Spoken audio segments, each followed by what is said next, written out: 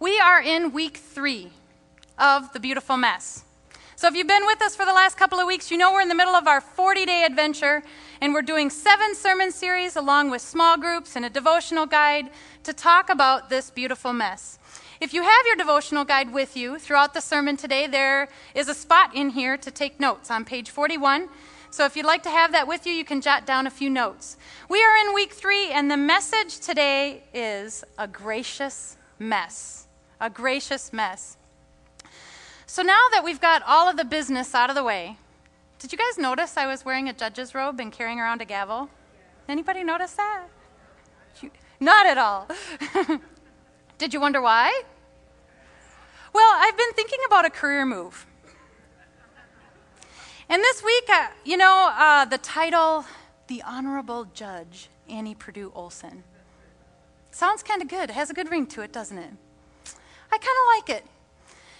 No, actually, I'm not thinking about a career move. I'm stuck. You guys are stuck with me for a while. I'm not going anywhere.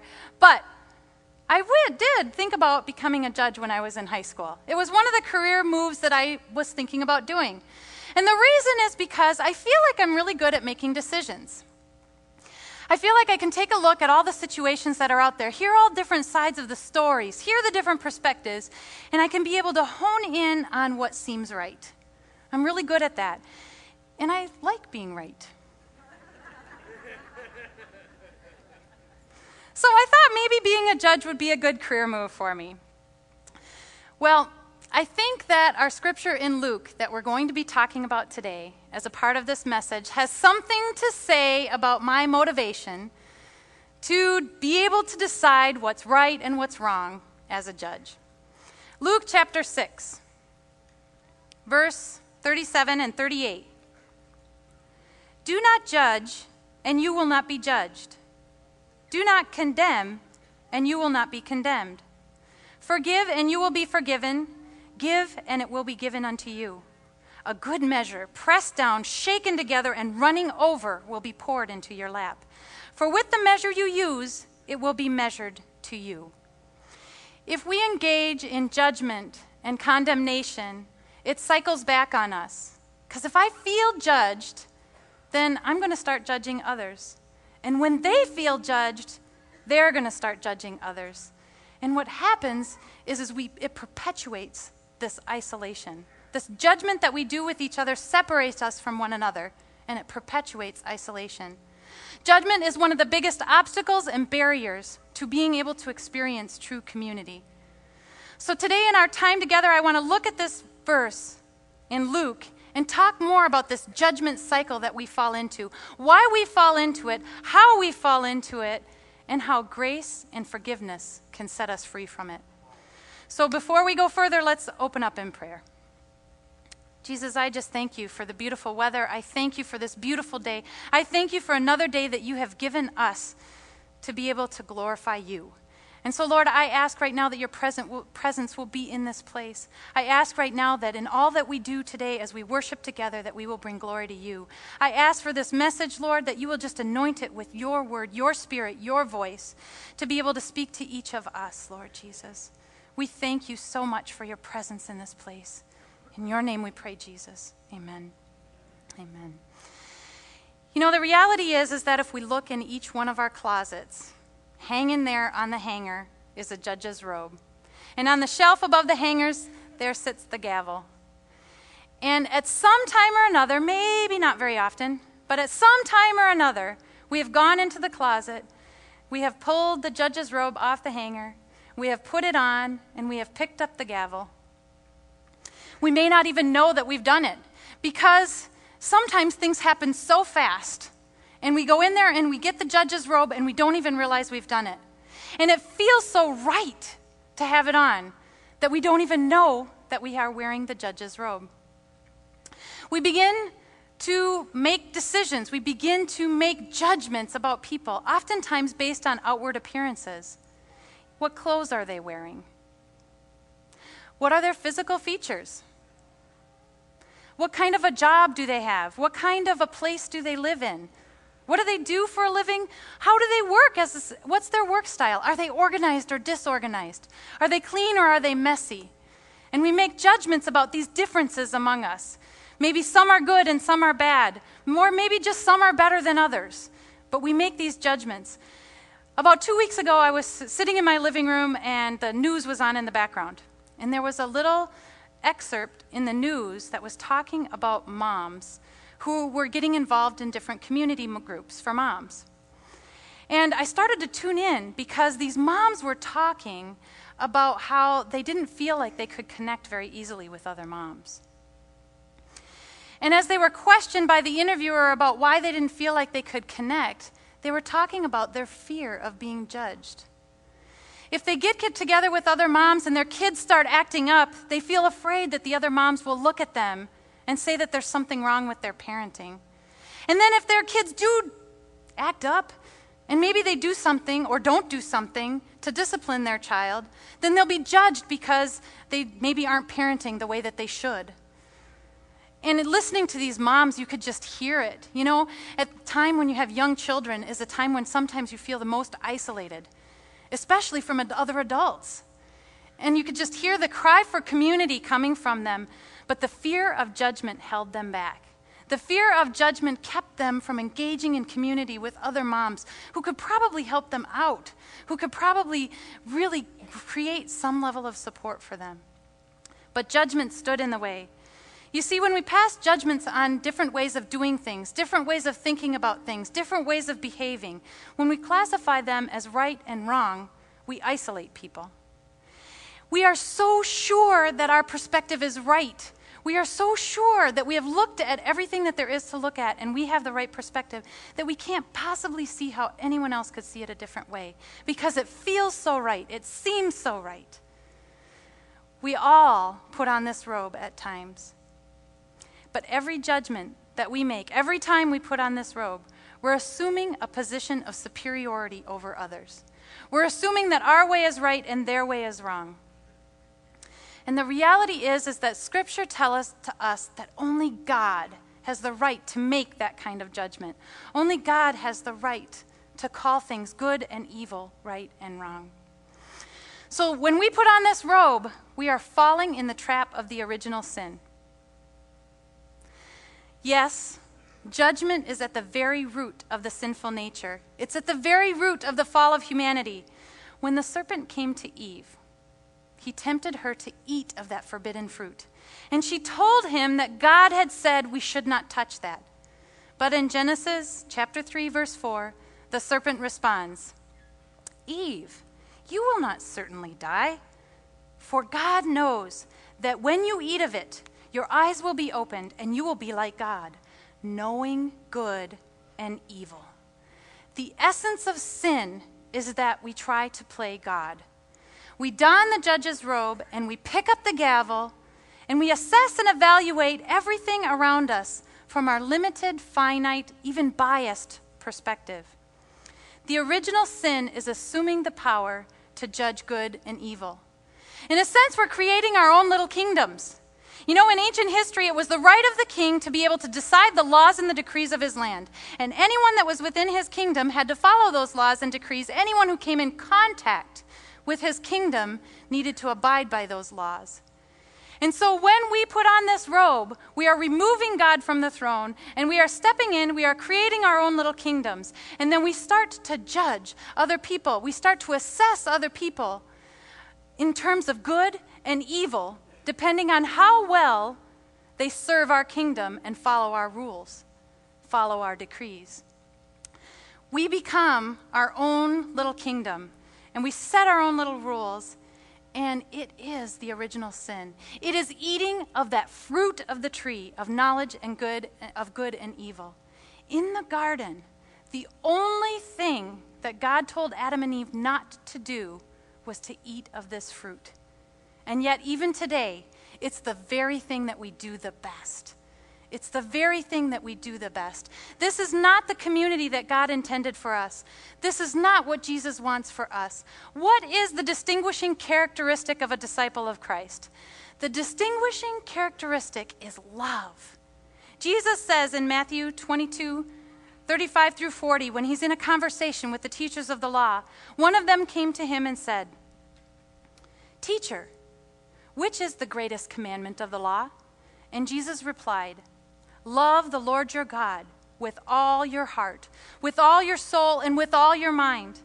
This is the first and greatest commandment. And the second is like it. Love your neighbor as yourself. All the law and the prophets hang on these two commandments." God's original plan was to be able to display his love through fellowship with us. And sin sidetracked that plan. When we ate of that tree, when we ate of that fruit, we sidetracked God's plan. When Jesus came, he created the path to restore fellowship to God. He created a way for us to once again be able to express God's love in fellowship with him. So how will they know that we are disciples of Jesus? How will they know that we have chosen to follow his path? They will know it because we will look like Jesus. They will know it because we will look like love. Yes, there is justice, and justice is a key part of this too. But God's justice is not about passing judgment and condemnation on people who have violated the laws. God's goal is not to preserve the rules. God's goal is to preserve relationship. And God's justice is characterized by love because God is love. And he cannot go against who he is. He cannot go against his character. So all of God's justice acts are characterized by love. Restoring the wrongs that have been done can only be restored by restoring relationships. That's how God restores wrongs, is he restores relationships. And all of this focus on love and community, and all of this focus on relationships is not in the absence of being able to speak into each other's lives. So what I'm not talking about here is a no-talk rule that says that you can't speak into each other's lives when you see something that is going on. When you discern through love that something is happening in someone's life, it's not saying that you can't talk about it. But it's like this. You walk along and you see a friend and they're sinking in this quicksand. You discern that the quicksand is there, and you see them in the quicksand. If you stand there on the sidelines and say, you should get out of there. It's not really a good place to be.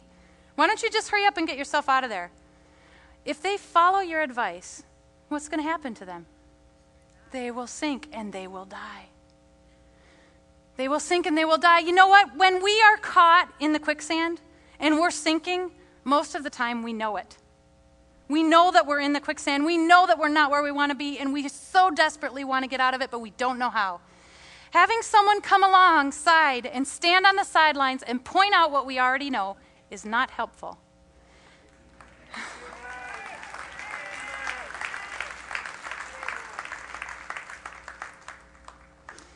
Instead, what we need to do is go and pick up that stick, that rope, whatever it is that's here on the side of the quicksand. And we need to go to the very edge of that quicksand, and we need to lean down and offer that person the other end of that stick.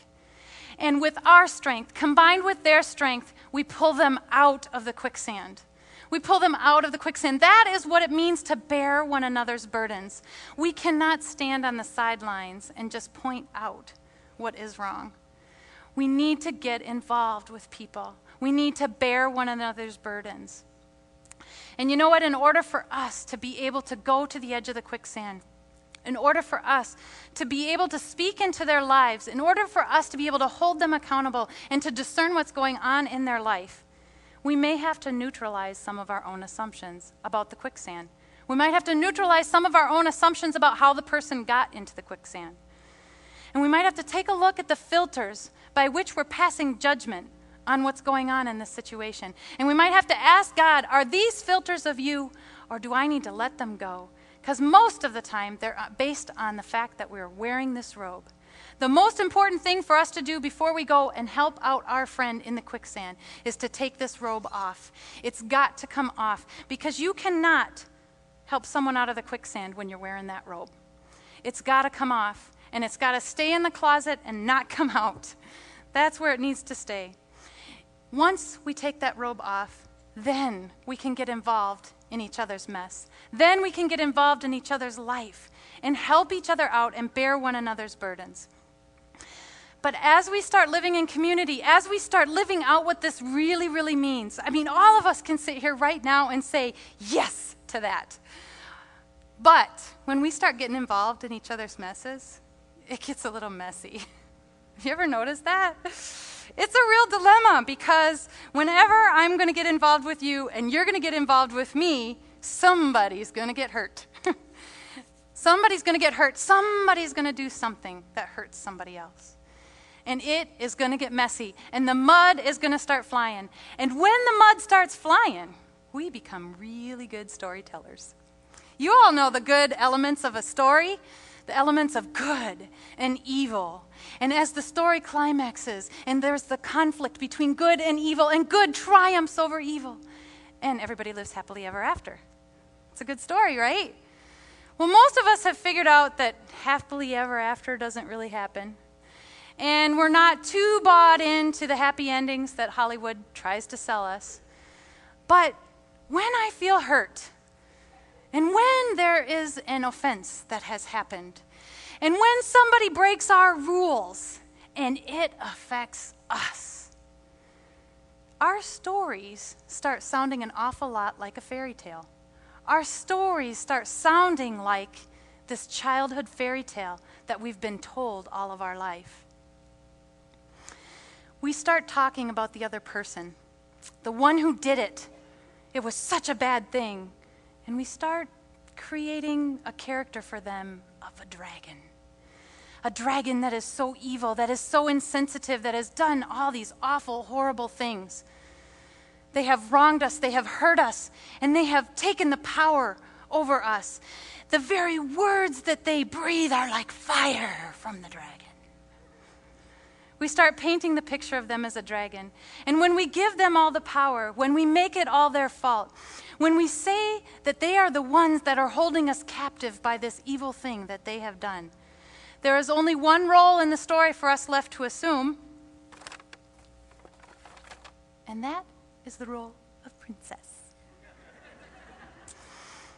The good and the innocent princess. I have done no wrong, and yet the dragon has come and taken me captive. And I am helpless, and there is nothing that I can do in this situation. And we start repeating our story. These characters just take on a lot more depth. We do a lot of character development as we share our story with others, and we talk about the dragon, and we talk about what it's like to be the princess and how awful it is to be trapped in the high tower, waiting for someone to come and rescue us. And we enjoy the role of princess in some ways because it's a way for us to try and feel better. But you know what? Our story just doesn't seem to turn out like the fairy tales do. We keep waiting for that happy ending, and it never comes. Because our story is just a whole lot more complicated than a fairy tale. It's a whole lot more complicated. And you know what? The categories that we have assigned in our story of good and evil just aren't as clear-cut as they are in the fairy tale. They aren't as clear-cut as we see in the movies. And even though we try and tell our story and paint the picture of good and evil, you know, in our heart we know that that's not really true, that those categories aren't as clear-cut as we try to make them be. We know that the categories are a lot more fuzzy than that. And so we struggle because our fairy tale is starting to break down and we don't know what to do. I would like to show you a short little video clip of a fairy tale that has gone awry.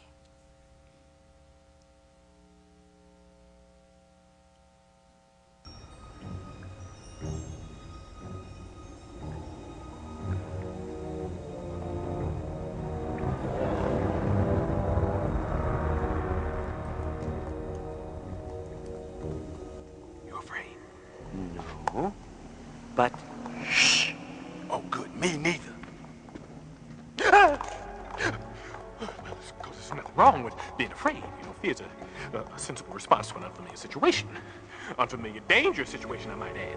And with a dragon that breathes fire, it's nice to breathe fire. It sure doesn't mean you're a coward if you're a little scared, you know what I mean? Because I sure as heck ain't no coward, I know that. two things, okay? Shut up. Now go over there and see if you can find any stairs. Stairs? I thought we was looking for the princess. The princess will be up the stairs in the highest room in the tallest tower. What makes you think she'll be there? I read it in a book once. Well, cool. You handle the dragon, I'll handle the stairs. Well, at least we know where the princess is. But where's the...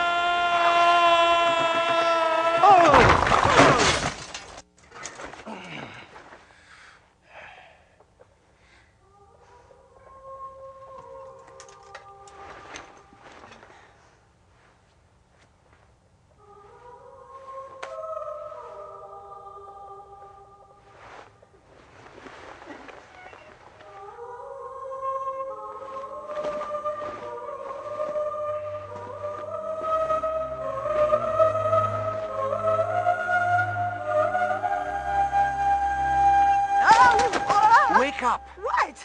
Are you Princess Fiona? I am. Awaiting a knight so bold as to rescue me. Oh, that's nice. Now let's go! But wait, Sir Knight. This beeth our first meeting. Should it not be a wonderful, romantic moment? Yeah. Sorry, lady. There's no time. Wait! What are you doing? You know, you should sweep me off my feet out yonder window and down a rope onto your valiant steed. You've had a lot of time to plan this, haven't you?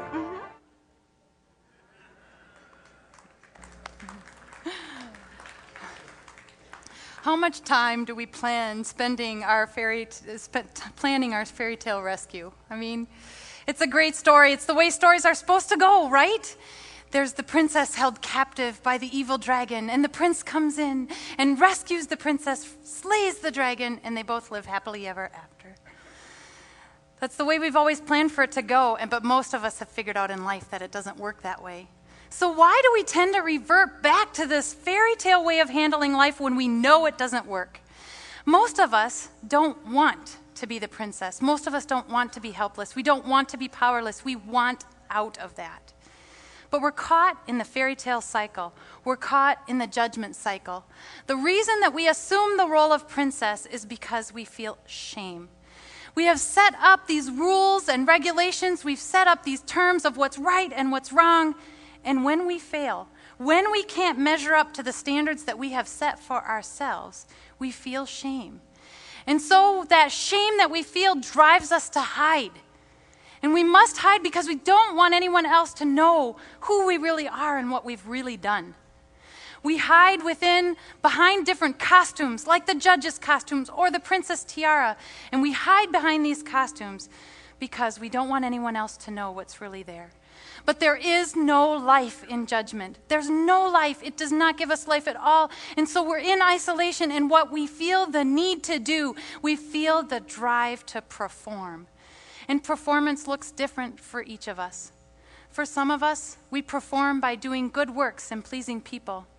Others of us perform by being the rebel, always screwing up, always standing out. That's how we perform. That's how we get life. Some of us do it by portraying ourselves as helpless, maybe even self-sabotaging our success so we can stay in that helpless state. But we do it because we're trying to get life. We are driven by the shame, and every time we try and perform and we fail, we will once again feel shame, and we just get caught in this vicious, vicious cycle of judgment.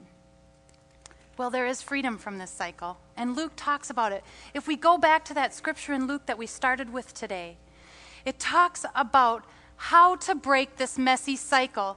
The cycle can be broken by grace and forgiveness. And it is a good measure of grace, pressed down, shaken together, running over, spilled out onto our lap. That's the kind of grace that will break this cycle. That is where we experience freedom from this cycle. Instead of wearing the fairy tale glasses, we need to pull them off, and we might need to look at life. We might need to look at the situation differently. Instead of seeing ourselves as all good and the other person as all evil, we need to take off the judge's robe. We need to shed our princess identity. We need to take off the tiara, set it down, and no longer become the princess. We need to no longer hide behind the judgment of the dragon. In fact, we may need to even look differently at the dragon. You know, the dragon might not be all in the wrong. And there might not be more to the story. Yes, maybe what the dragon did was really awful and really hurtful. But maybe there's more to the story that we haven't yet uncovered. And maybe if we were to take the time to uncover more about that story, we would find empathy for the dragon. And you know what? Our own stance and the way we look at ourselves may also need to change. Maybe our stance needs to be one of humility. Humility that says, you know what? I might not have been totally perfect in that situation. I might not have done everything right. And we might have to give up our standards of perfection that we try and hold ourselves and others to, and confess that we make mistakes, and maybe even give room for other people to mess up, room for other people to make mistakes. This is how we build relationships, is we have to live through the mess. We have to work our way through the mess. And in the same way that judgment comes back on us, when we judge, we will be judged. In the same way, the grace cycle works like that. When we give grace, it will be returned to us. When we give forgiveness, it will be returned to us. And the messy relationships that we experience can be transformed by grace. Jesus has given us a new image. He's given us a new identity. Once we choose to follow his path to fellowship with God, to expressing God's love in relationship with God, he gives us a new image for how we're supposed to relate with others. And that is not the image of a judge. It's not the image of a princess. It's the image of his bride. And that's how he wants to be thinking about us, and that's how he wants us to think about each other. It is not an individual picture. I am not his bride and you're not his bride. We're his bride. It's a communal picture. We have to do it together. As the church, as his church, we are the bride. In Jesus' day, once a man and a woman were betrothed in marriage, the husband-to-be would go for a year to get ready for their life together, to create a life for them after the marriage. The responsibility of the bride during that year was to get ready for the wedding celebration. That was her job, to prepare for the wedding feast. And the dress was a key part of that preparation. Once a woman was betrothed, the whole village would come together to help her make this gown. It was a communal thing. All of the women in the village would come together, each bringing different parts of the gown, and they would work on it together. And even if they worked on different parts of it in their home, they would still come together to put that dress together. It was creating that beautiful gown for the bride to start her marriage with the groom. And they did it together. Some of them made costly sacrifices in order to make this gown as beautiful as possible. They would make personal sacrifices in order to purchase the right material, the right thread. They would give of their own time and their own energy to contribute to the beauty of this gown. Can you imagine a group of women getting together and trying to decide amongst all of their differences how to make the gown beautiful? All the different kinds of threads and materials that they would have had to put together? Sounds a little messy, doesn't it? But imagine how beautiful that gown was when they finished, and how proud that bride would feel of the accomplishments when the groom returned.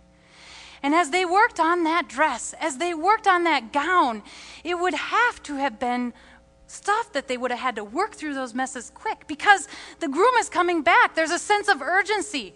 They only have a short period of time before the groom returns, and the dress has to be ready. They have to get that dress ready. The image of his bride is that we are in this preparation. We need to be preparing as his church for the wedding feast. And the dress that we must prepare together, the dress that we prepare as a community, is about our right relationships with one another. It's about cleaning up some of these messes and allowing grace and forgiveness to break the judgment cycle. That's what making this beautiful dress is all about for us. That is what it is about, to be his bride, waiting for the groom to come back. And it is all for the love of the groom that we do this. I have a short reading that I want to read to you. It was written by a colleague and a friend of mine, and it moved me so much. There's a PowerPoint slide that just goes with this, and I just want you to listen and look at the pictures. The bride of Christ, I can now say with authority of experience, is not dressed in a traditional Western white wedding gown. The bride is wearing something that looks like Jacob's coat of many colors. Imagine a garment made with fabric that's passed from one weaver to another, each one adding threads of mohair, dog hair, silk, polyester, and more. Being kind of practical about clothes, the question that comes to my mind is, what kind of care instructions could possibly be on the tag of a garment like that? If every fiber requires different treatment, where does that leave us? So also, the practical question comes to my mind, how can we come together in community with each other in a spirit of honoring one another when even our concepts of the term community are so varied and unique? These are the questions that can stump us and discourage us as we try to build the kind of community that Jesus intended for us. But imagine, just for a moment, what it would be like, how that garment would be so beautiful, and the beauty of that bride when the garment is woven together with all of our differences intact. The garment is woven together by us learning how to get through the messiness of these relationships. Jesus' goal is to acquire for himself a bride that can display his unsurpassable love. And it's going to be messy, and it's going to require forgiveness and grace, and lots of it. It's going to require bearing one another's burdens, and it's going to require working through the differences that we have because of the love of the groom. We can't get caught in the surface judgments. We can't fall into the trap of putting on the judge's robe or the princess's tiara, making the decisions about right and wrong, putting ourselves in place of God at the throne, and deciding what our own little kingdoms are. We need to serve his kingdom. It's about following him. It's about following the path that Jesus created for us. And the wedding is coming. The wedding is coming and the groom is coming back, so we need to be prepared. We need to be ready. Revelations 19:7-8 says, "Let us rejoice and be glad and give him glory, for the wedding of the Lamb has come, and his bride has made herself ready. Fine linen, bright and clean, was given to her to wear." And fine linen stands for the righteous acts of God's people. The righteous acts of God's people are not our worldly categories of right and wrong. It's not our worldly categories of good and evil. It's not about judging what is righteous and what is not. Our wedding garment is about right relationships. It's about working through these messes and learning how to give grace and forgiveness to each other. In this community, we have a responsibility to weave together this beautiful gown because we are his bride. We are his bride, and we desire and want to reflect the love of Jesus. We need to see ourselves as one bride.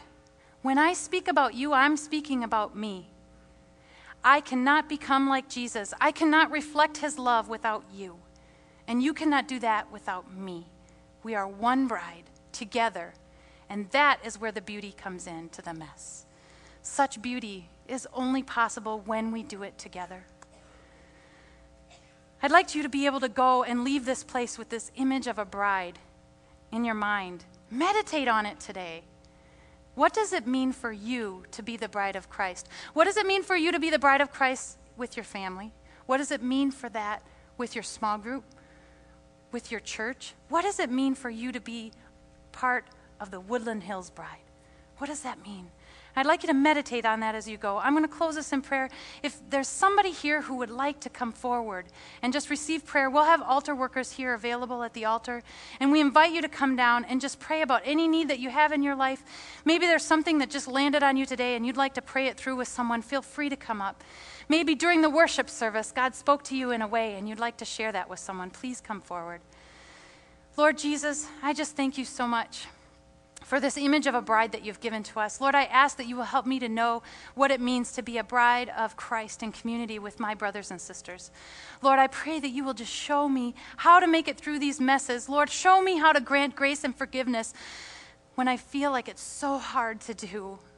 Lord, I pray that you will help me not to take on the role of princess, not to take on the role of judge, and to just really be able to surrender to you, to leave that role to you, to leave that responsibility to you, and to really assume a stance of humility and grant grace and forgiveness, Lord.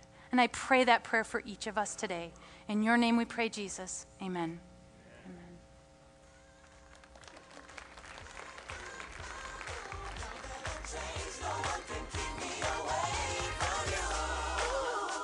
You've been so good to us. You brought us from a mighty long way. That's why we love you. Come on.